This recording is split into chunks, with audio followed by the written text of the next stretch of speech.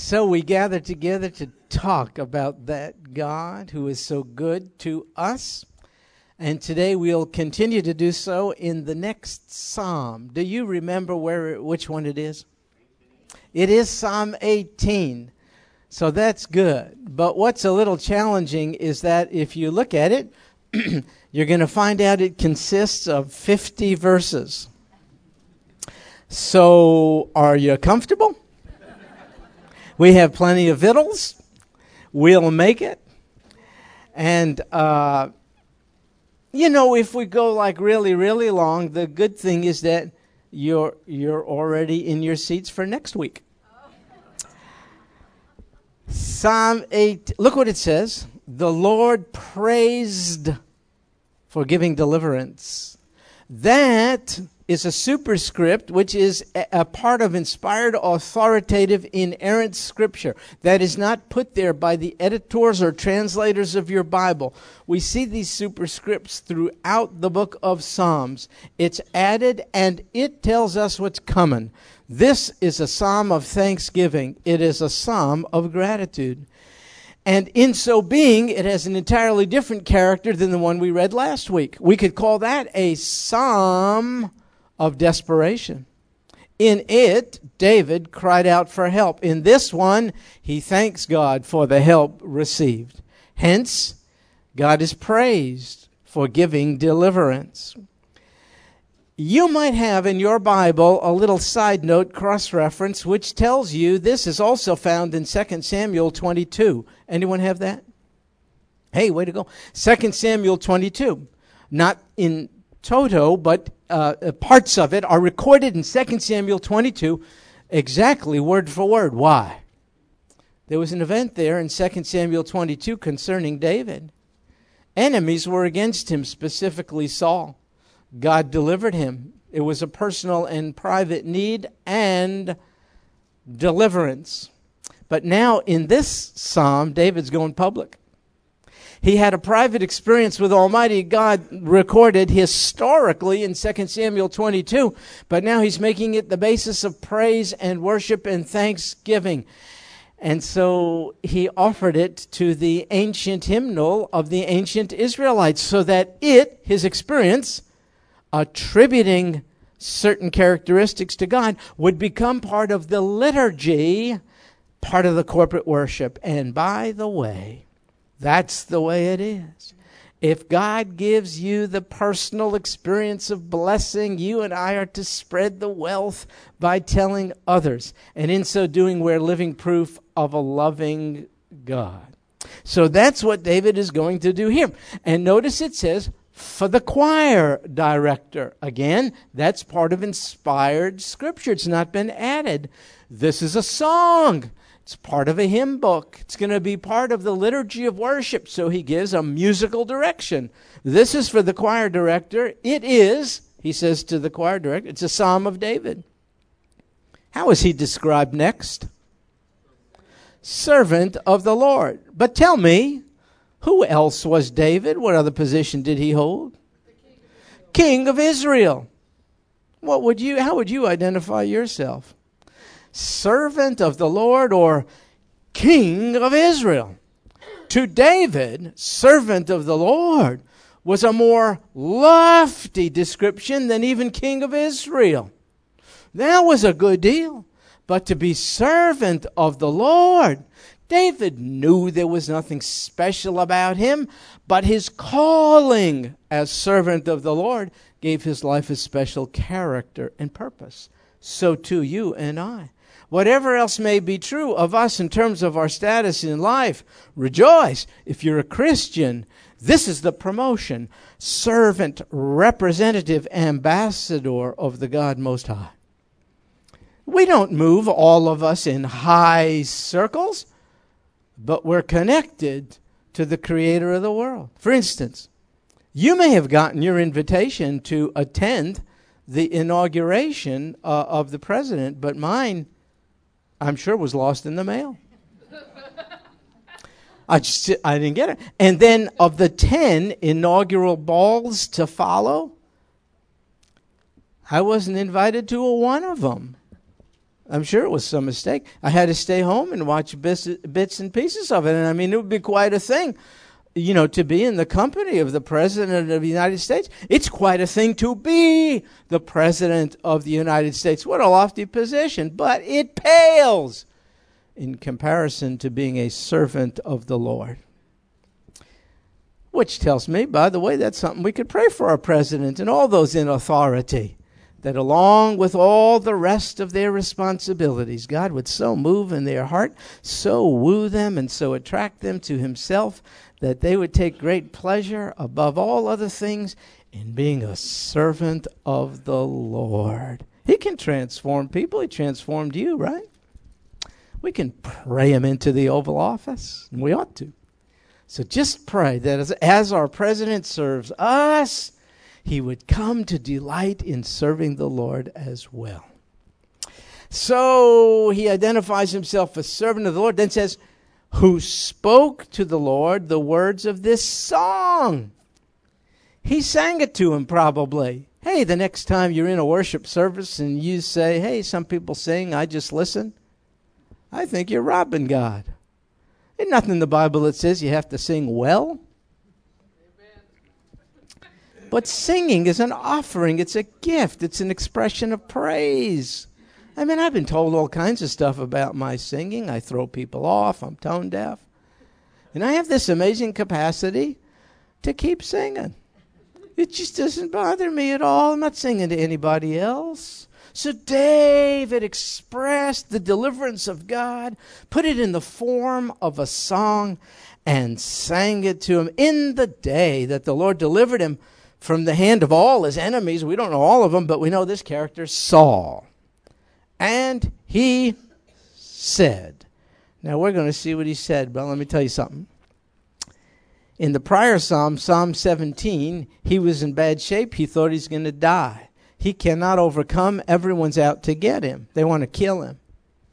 So at the peak of emotion, remember, not precise theology. Let's not hold that against him.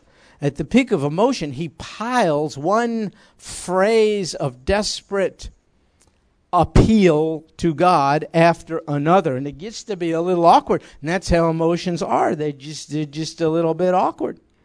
And now something else is happening. He's still piling one thought upon another. But now it's not the emotion of desperation. It's the gratitude of deliverance. So here's how he starts out. I love you, O Lord, my strength. And I'll tell you why he said that. He said that because God first expressed his love to him.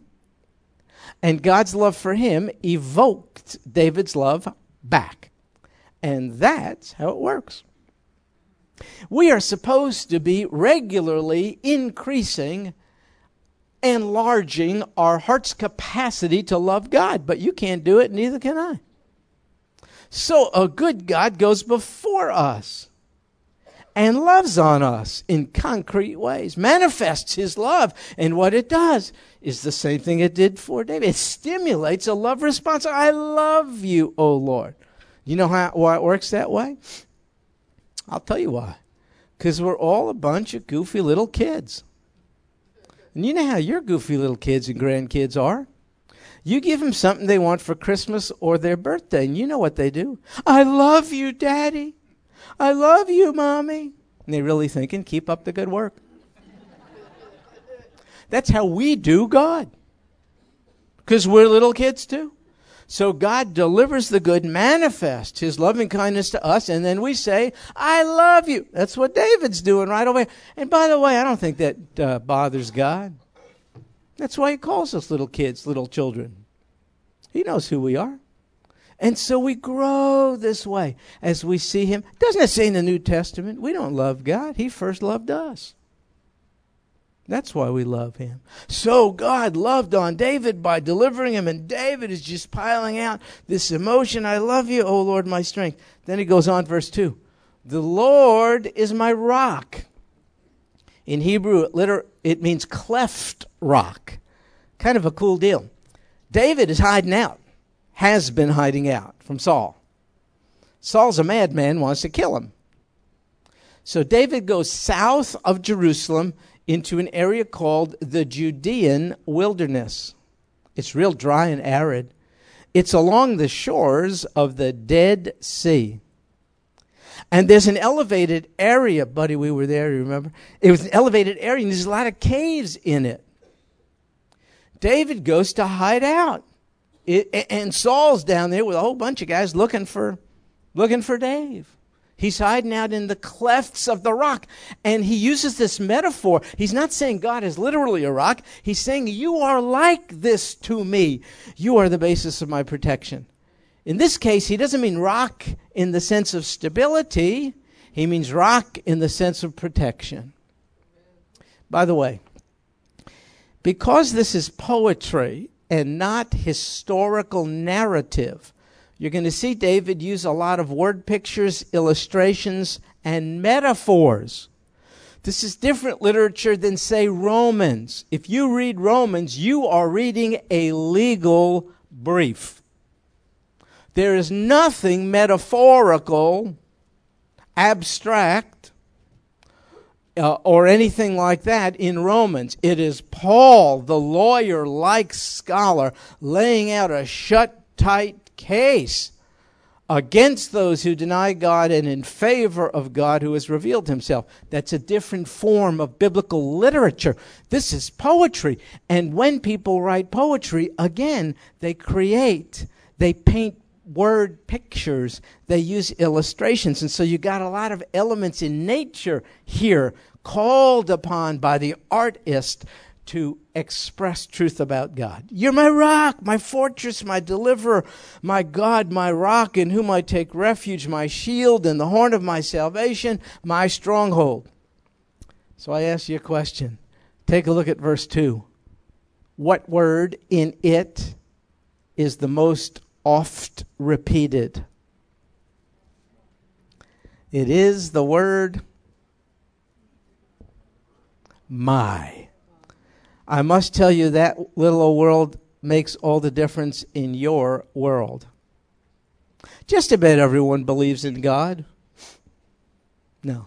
Just about everyone believes there is a God.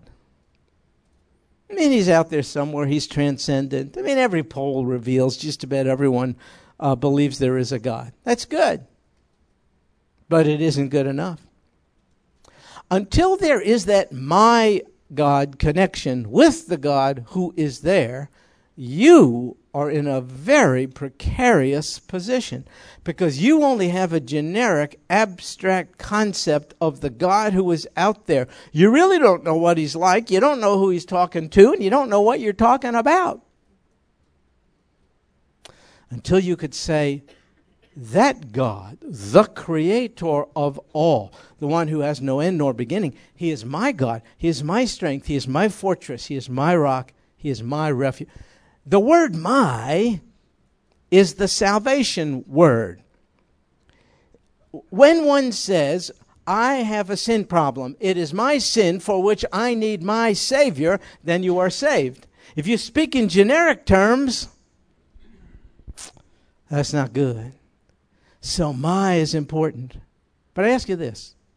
If God is your refuge, if you could say my refuge, as David did, what good is that if you don't make recourse to him as your refuge? What good does it do you? Now, let's be honest. A good number of us who know God as refuge make him our refuge as the last resort, not the first resort. So we do everything else possible before we get to God and just say, help. What good is it to have him as a very present help in time of need if we don't go directly to him?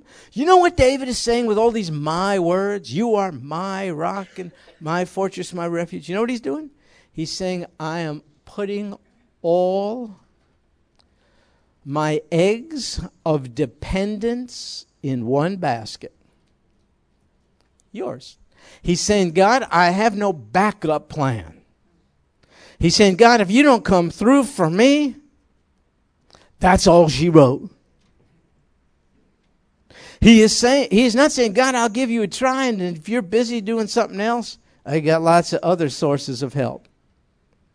You're saying, God, I don't have a prayer. I don't have hope. There is nobody who can do for me what you can do for me. And therefore, I make my recourse to you as the place of first resort, not last resort. Look, have you ever done this? You're going through all kinds of stuff, and you're trying this, and you're getting counsel from people, and you're talking for people, but you haven't even asked God. Hey, I'm kind of ashamed of it, but I do that too. Thanks for coming, Michelle. It's really good. Sorry, we started a little early, and that's all. Would you like a donut? Would you like? It's still here for you, and that's okay, Michelle. Will the class leader please take note of this? And so, oh, you were singing? You're in the choir? Oh, man, do I feel bad. Wow, man. Because we're talking about singing and stuff, and you think singing is more important than Bible study, go ahead.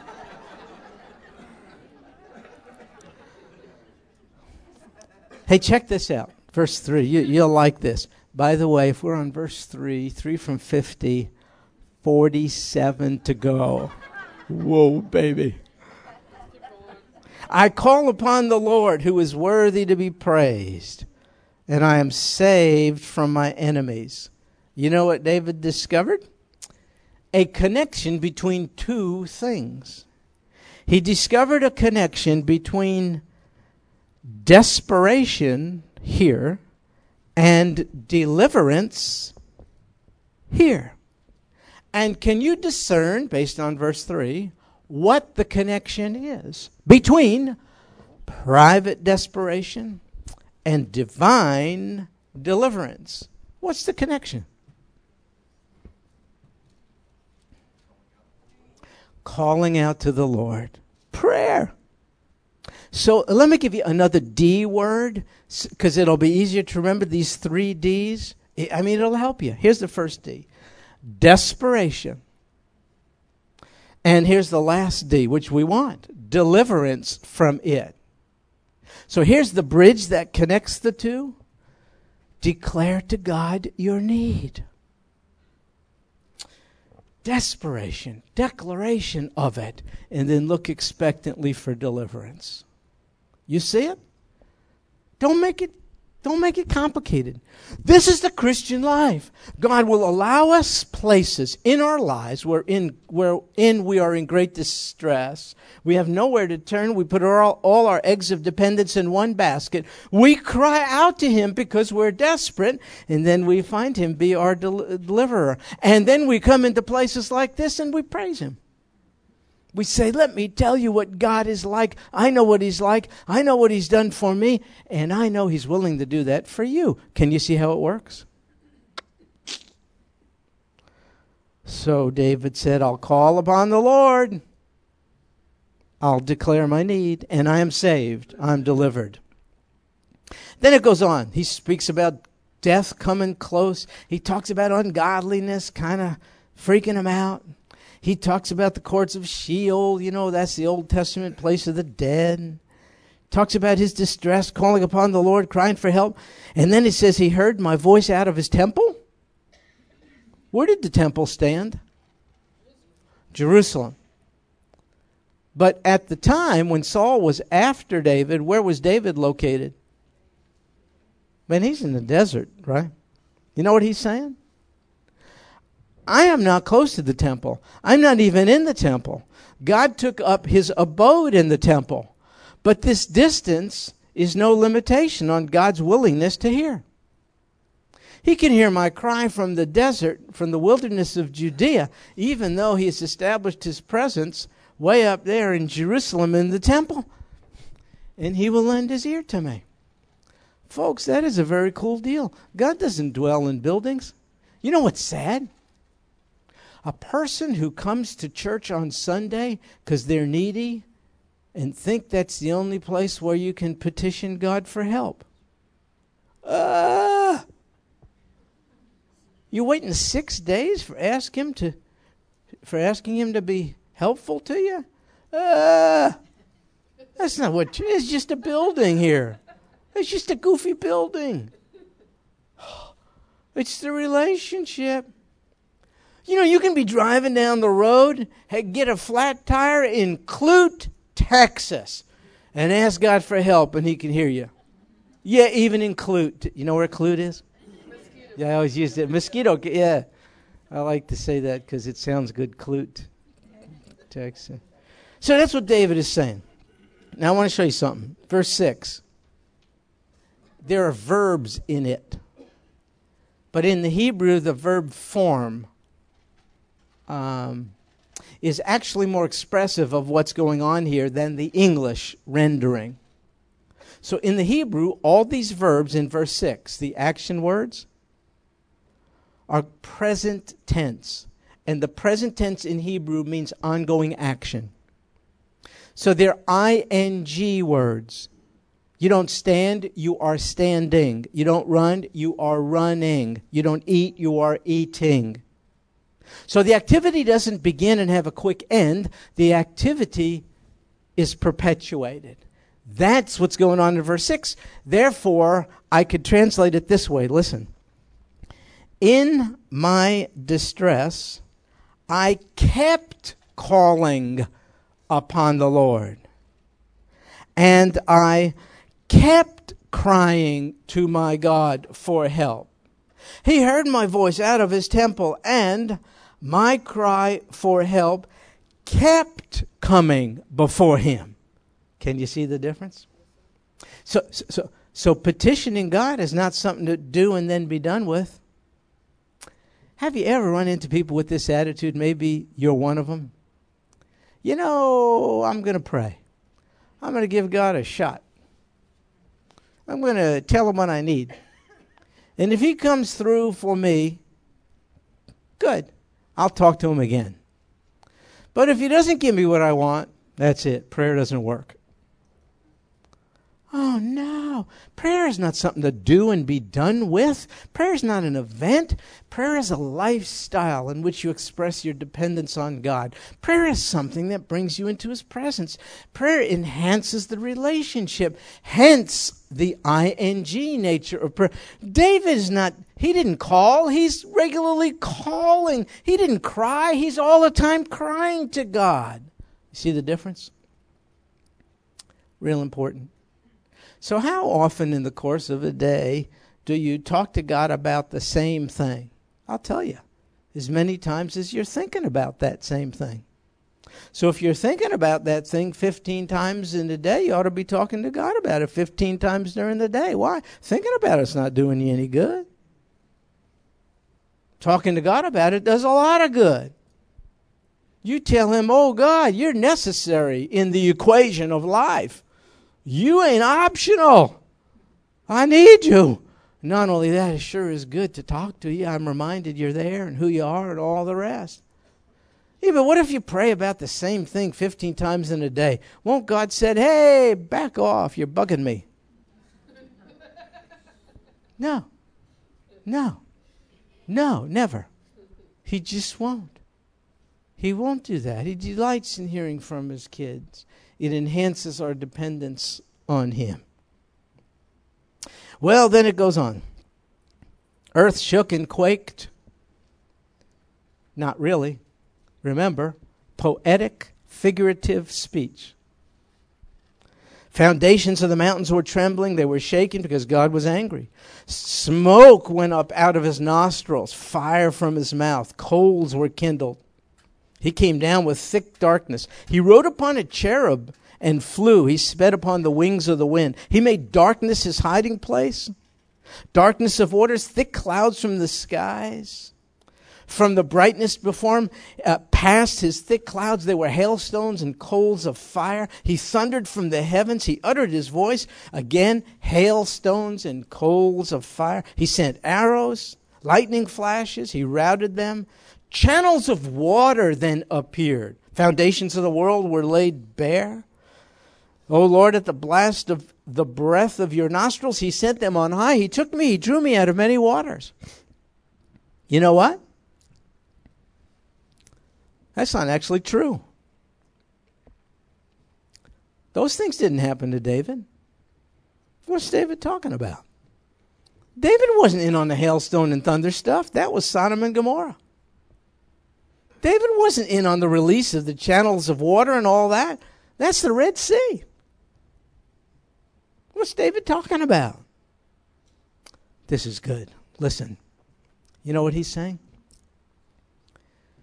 I am in association with every single person who has ever lived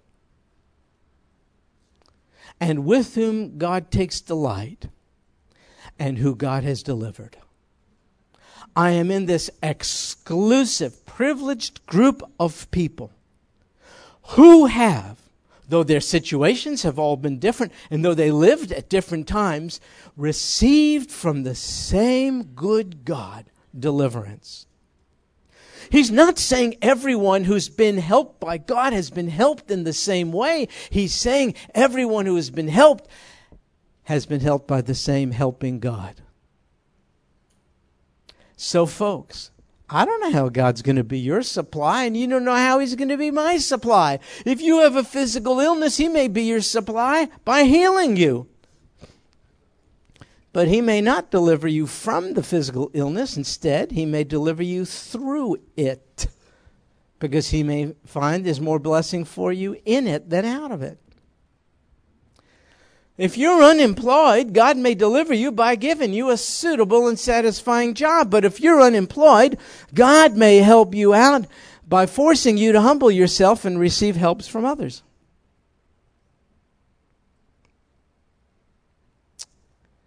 If you do not have a marital life partner and hurt, God may deliver you by matching you up with a suitable life partner in due season. Or God may deliver you by enhancing your marital covenant relationship with Him. So the point is, we don't know how God's going to deliver one another, and that's why we should not compare ourselves to one another. And that's why when some goofball writes a book expressing the formula by which we get what we want, that creepo doesn't know what he's talking about. You just wasted your money on the book. Because God has at His disposal a whole repertoire of vehicles by which He can provide for us. What we have in common is that He provides for us. Where we differ is that He doesn't do it the same way. Don't you see it? So David is saying, I'm connected in the present with everyone who has been delivered by God in the past throughout human history. We all made recourse to the same rock, the same fortress, the same refuge. He is the same yesterday and today and forevermore. And as He was with them, He has been with me. And as He is with me, He'll be with you. See it? Very cool. In my opinion. Okay. So for the sake of time, skip a little bit. I want you to check out verses 20 to 24. And I'll read it to you. There's something in it a little, I don't know, it might get your attention. David makes a connection between the good stuff he got from God and himself. And so I want you to just see it, and then at the end, tell me what you think about it. Here, the Lord, verse 20, has rewarded me according to my righteousness. According to the cleanness of my hands, He has recompensed me. For I've kept the ways of the Lord and have not wickedly departed from my God. For all His ordinances were before me, and I did not put away His statutes from me. I was also blameless with Him, and I kept myself from iniquity. Therefore, the Lord has recompensed me according to my righteousness, according to the cleanness of my hands in His eyes. So, what thinkest you about that? You see anything that's, I don't know, a little weird, disturbing? What do you think, Doug? So here's what Doug is saying. He must have conveniently forgotten some of the episodes in his life, like Bathsheba, Uriah, for instance, stuff like that. By the way, you look nice, Doug. You're all dressed up. You look like a lawyer. No, I didn't. Okay, sorry. I didn't mean it. So, okay, so you see what Doug is getting at. You know, David, what do you mean blameless? Holy moly. What else you get out of it? You got any other things that just kind of shake you a little bit here? See, David is essentially making an association between his righteousnesses and God coming through. David is essentially saying, because I've been such a cool guy, that's why you're doing good stuff for me. Can you see that? How do you feel about that? Yes, ma'am.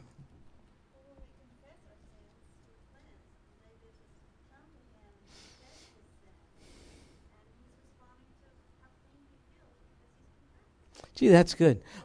David wasn't claiming sinlessness, but when we confess our sins, the relationship is repaired, and David is sort of saying that, and it's a blessed experience. Well, I like what you said. That was good. Here, so let me ask you a question. Do you get saved by grace or by merit? Grace. Yeah, by grace. Absolutely. There's no doubt about it. Most of us got that figured out here. Salvation is by grace alone, through faith alone, in the shed blood of Christ alone. That's the Reformation principle. I don't know if you know that, but we hold to that. However, though salvation is by grace alone, do you know the experience of the benefits of salvation is very much a function of obedience? Which is why the most miserable person on earth is not an unsaved person. That person will be quite miserable in eternity. I understand that. But frankly, it's party time down here. The most miserable person on earth is not an unsaved person, because the unsaved person is living in a way that's very consistent with their not being saved. But the most miserable person on earth is the saved person in disobedience to God. You just know that. Now you're saved, but you're not experiencing the fruits thereof. And that's what disobedience does. You know how that's it. Look, you birth a kid. The relationship is intact. The kid had nothing to do with it. It's a connection established by you and your spouse, and there it is. And the kid's always your kid. But the benefits of the connection to parents is very much a function of whether or not the kid submits to and accepts parental authority. I mean, if the kid says hanging on your beak and takes off from the parents, you don't love the kid any less. You're still the kid's parents, but the parents can't get in on household blessings because the kid divorced himself from the house. You get what I'm saying? Israel gets the land of promise. For what? For nothing. She didn't do anything. God said in Genesis 12, Abrahamic covenant, I'm choosing you, here's the land. But then later in the Mosaic covenant, you know what God said? You got the land freely, but in order for you to enjoy being in the land, you have to obey. Now, since Israel has not done it, she has never had free and unobstructed, unhindered access to the land down to this very day. I mean, we just had the whole Gaza thing and the so-called peace talks. Baloney, the peace talks. But anyway, but that's an illustration of the new covenant reality. Look, under new covenant, you please tell me what you did to be saved. I'll tell you what you did. You came with nothing. You didn't make any claims to righteousness, or you didn't make a deal with God. God, you do half, I'll do the other half. You said, just as I am, without one plea. But that thy blood was shed for me, and you got saved. But then the experiences of salvation are very much a function of obedience. You know what David's saying? Hey, I've been a slouch at a lot of times in my life. There's no question about it. And one thing I figured out is when I disobey God, nothing works. So right now he's saying, I'm not aware of any secret sin in my life. I am not cultivating a pattern of unconfessed sin. I am right with God. I'm smack dab in the center of his will. And he's saying, oh, it really feels good. It just is a blessing to be close to him. So let me tell you something that I'm telling myself, I promise you. If you are presently sinning, you probably ought to stop doing it because you're miserable. So here are the two things you do. It's not that tricky. And I'm telling you, I apply this to myself too. Please don't misunderstand. That's why God doesn't do this stuff through angels, you know. He does it through people teaching, preaching. Because how dare we talk down to anyone? I mean, we're creeps like the rest of you. Only we'd like to be called Reverend Creep. Okay, so here's what you do. Here's what we do when we're in sin. Look. The first thing you do is confess. That's not tricky. It just means agree. You agree it's sin. You agree. You say, God, what I did is sin in your eyes. You don't make excuses. Look, I got to confess something to you. I watched this TV program called Speeders. Anyone watch Speeders on TV? You do that? And so your standards are low, like mine. So watch this show, Speeders. And it's, exactly. It's people who speed and get pulled over by a traffic cop, and they make lame excuses. And the most commonly expressed lame excuse is, I mean, everyone was going that fast. I was just keeping up with traffic. See, it's like us saying, yeah, I know it's sin, God, but everyone's doing it. What'd you pull me over for? No. If it's true confession, you say, it's not my business what everyone is doing. I know what I did. I sinned against your holiness. I've offended your holiness. I confess. I agree. What I did is sin. So that's the first step, confession. Second, repentance. Don't make it tricky. Repentance means change of direction. Here's what you do when you sin. You turn your back on God. Here's what you do when you repent. You turn towards Him. Don't make it tricky. Confession, you move away. Repentance, you move back. What do? You move back and you say, oh, God, thank you for forgiving me.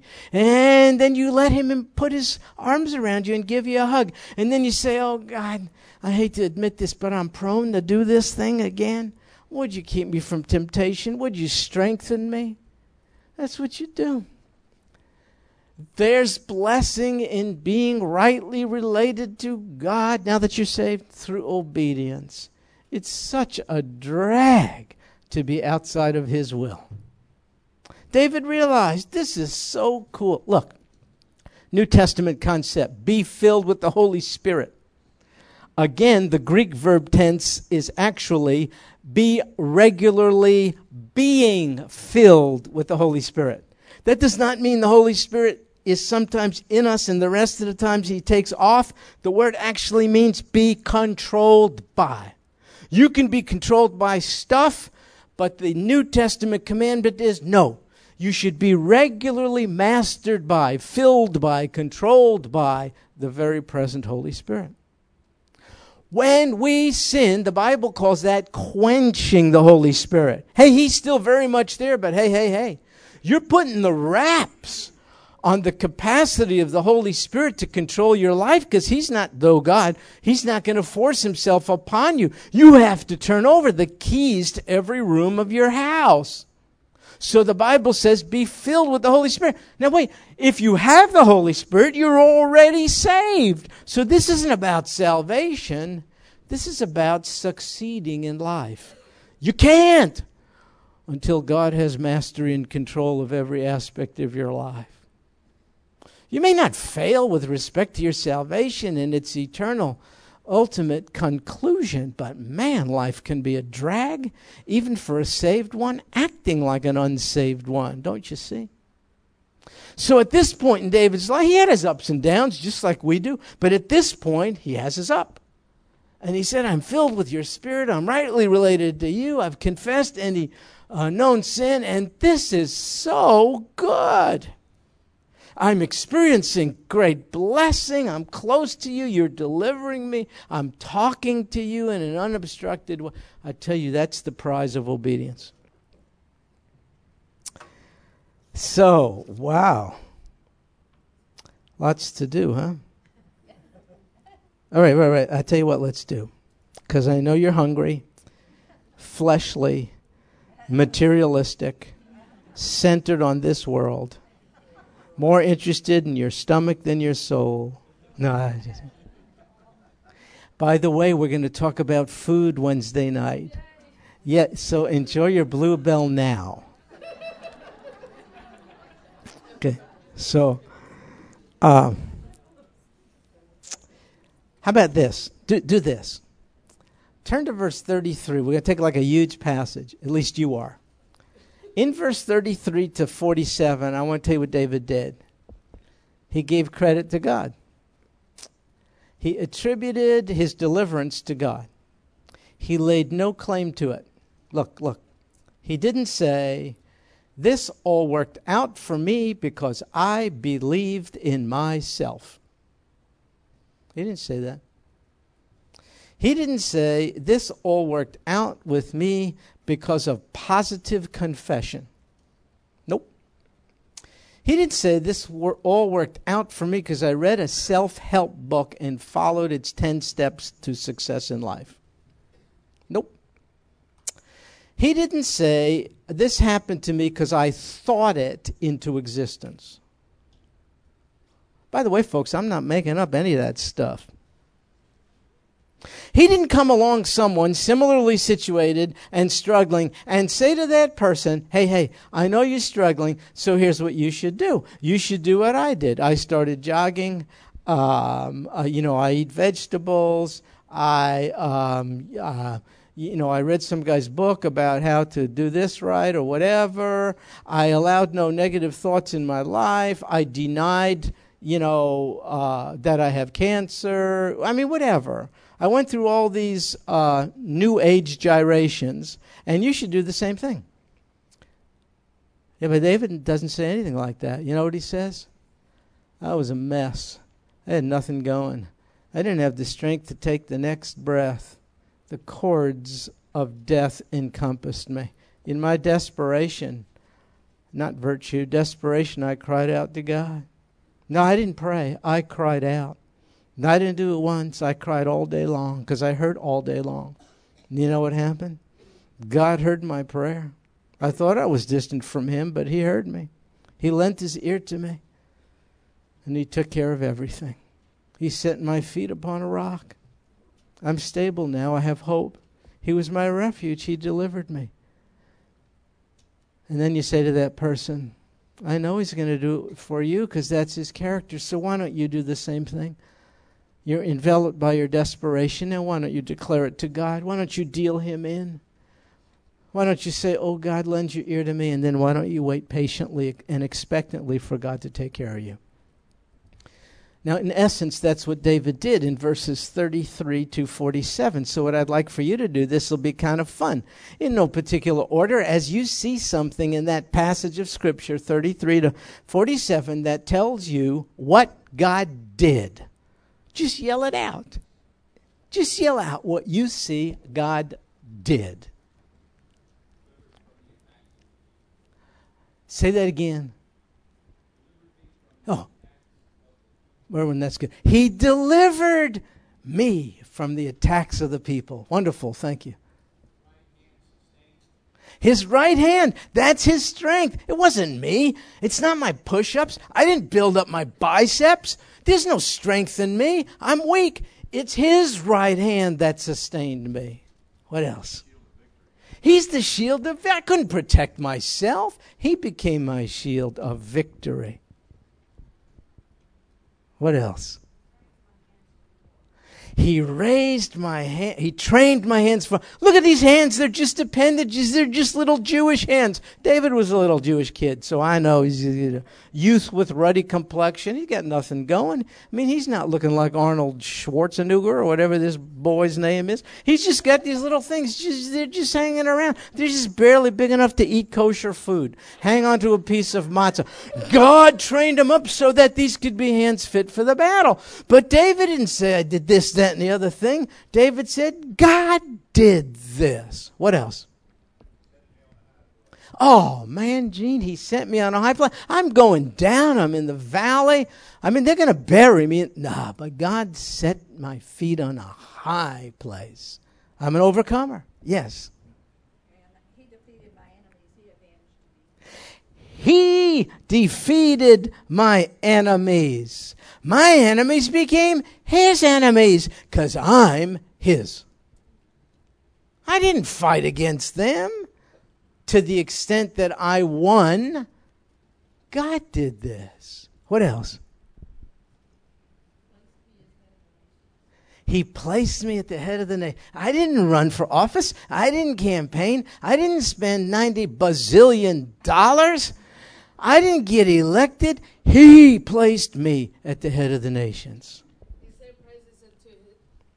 David sang praises to God's name. David sang praises. I praise his name. Yes. What else did God do? Someone, yeah, brother.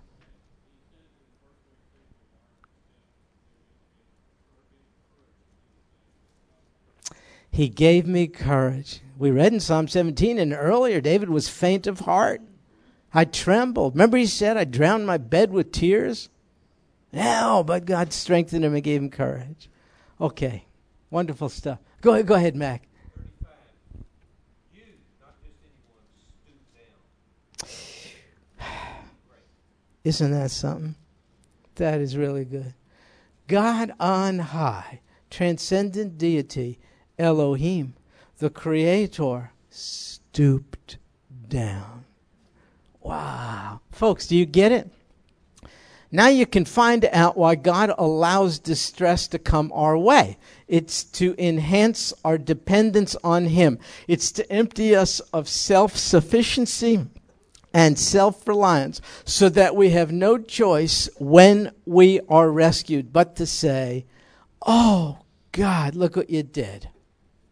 And it goes on here. Look, we're almost done. Verse 49. Therefore, that's usually important. That connects what he's about to say to what has come before. Therefore, I'll give thanks to you among the nations. Because I was desperate and I declared my need, and because you and you alone were the deliverer, therefore I will give thanks to you among the nations. I'll sing praises to your name. So here's the deal. That's why God allows a bunch of tough stuff. Tough stuff we can't deal with. It makes us desperate. Desperation makes us declare our desperation. Declaring our desperation to a God who takes delight in us brings forth from Him deliverance. And then we go around the world and tell people, let me tell you about the God who is there. Oh, He's not just there. He's willing to be there for each of us. You know, He's my God. And let me tell you what my God has done for me. And I could tell you my God is willing to be your God and do the same for you. And that's how we become living proof of a loving God. It isn't by sitting around in a classroom. It's by getting knocked around by life out there, having no choice. We don't pray anymore. We start crying out to God for help. In due season, He delivers, usually in a way we didn't see coming. It's not like He delivered anyone else because you're not like anybody else. And then when you see it's coming, there's such a clear connection between your distress and God's deliverance, you wouldn't dare attribute it to anyone or anything else. You say, oh, look what God did. And you can't wait to tell someone what He did. And so you express your thanksgiving and praise to God in public, in the earshot of others, and some of them get jealous and want to have a my God concept too. That's how it works. One more verse, because it's verse 50, right? He gives great deliverance to the king, to his king, and shows loving kindness to his anointed, to David. Now get this. And his descendants forever. Do descendants come before you or after you? Yeah, they come after. So he's talking about the future. Now notice what he's doing. Earlier on, when David had the present experience of being rescued by God, he associated it with everybody's past experiences of being rescued by God. And now he's making a reference to the future. He's saying, not only did you rescue people in the past and me in the present, but I think you're going to take care of my descendants forever. Why? Because Jesus Christ is the same yesterday, today, and forevermore. We change, circumstances change, cultures change, languages change. I mean, the whole deal. But what doesn't change is that the God who has been the rock of his people in the past and David's rock continues to be the rock of all those who cry out to him and all those who have a my God relationship with him. That's good, don't you think? That is really, really good. So here's the deal. It actually isn't that good. Because in order for you to be a praiser of God, you're going to have to get knocked around. I mean, you're going to have to get pruned and emptied. You're going to have to get hurt. And in the hurt, you're going to have to cry out. And then you're going to find God as healer and helper and giver of hope and all the rest. Then you're going to have something to say. And that is the normal Christian life. Nowhere to run from it, nowhere to hide. It hurts. But that's what it means to be called as a servant of the Lord, don't you see? David recognized it. I'm not here for creature comforts. I'm not here for personal peace and affluence. I'm not here for prosperity. I'm not here for smooth sailing. I'm here to be a servant of the Lord. I serve the Lord when I get emptied. I get emptied when I hurt and can't fill myself up. When I hurt and can't fill myself up, I cry out to God. When I cry out to God, he fills me up. And then I tell other people how to get filled up. See how it works? Welcome to the real world, my fellow servants of the Lord Jesus Christ. Good news, this will only last until you die. Or he returns, whichever comes first. But that's the way it is here. For momentary light affliction. That's what it is. Can't be compared to the glories to be revealed to us. Hey, one thing and we'll close. Let's stand for this. And that way you'll know I really mean it when I say we're leaving. Verse 46 is a song we sing. Verse 46. And this is actually part 2 of the song. The Lord liveth and blessed be my rock. But there's something that comes before it. Do you know what the verse that comes before it? Do you know how it goes? Well, no, not verse 45. There's words, there's lyrics that have been put. What is it? What do you say? That's Jake. Jake, where's Jake? Is Jake here? Jake, come here for a second, would you please? Come over, Jake, come on. Jake, you've been sleeping the whole time. Come on. Jake, there's a song. The Lord liveth and blessed be my... But there's some... Well, you know songs. You I will call upon... Jake, do you know the song? I will call upon the Lord. You're doing good. No, I'm not.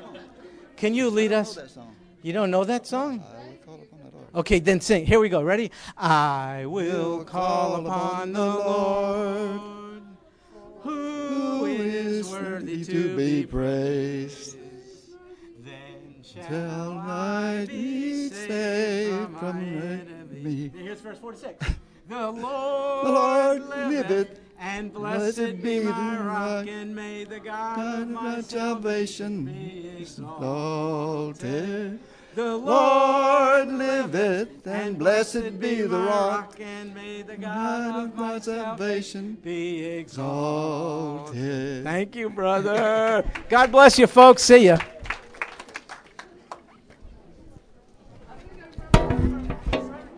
Rita. Hey, thank you, brother. I didn't sing today because I couldn't think anybody knows how to do this. Seriously, I should have mentioned something. I forgot all about it. The guy using the booth, he said that working on the monitors didn't have no monitors. I may not be able to hear myself. So anyway, I find somebody. Like when I get some training on it. When the next time that group is here that usually sing, They said they sing every 2 weeks. it's this lady who does it. She'll be able to let you.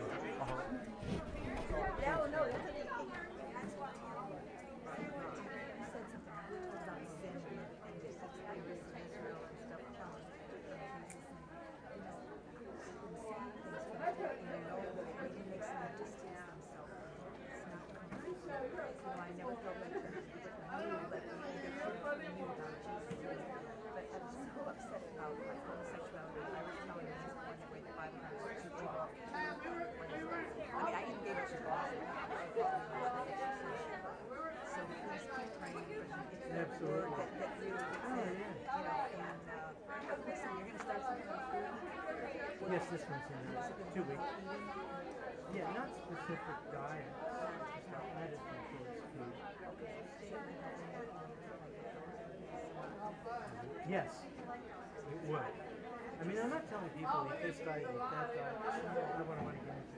I'm talking about the role for That's why I'm thinking that it would really talk about. Thank you. And then, did you see Defiance, the movie? I don't know if I told you a lot of movies. It's based on, have you heard of it? No. It's based on a true story in Belgium. It's about two brothers that they get Probably not. have you heard of this one? No. You know why? It's, I don't know, I haven't seen this one. But the other one, Defiance, is really good. It's based on a true story. But this is a Jewish story. Hallmark Hall of Fame. Oh. And you know how it's, I guess is it the rule of the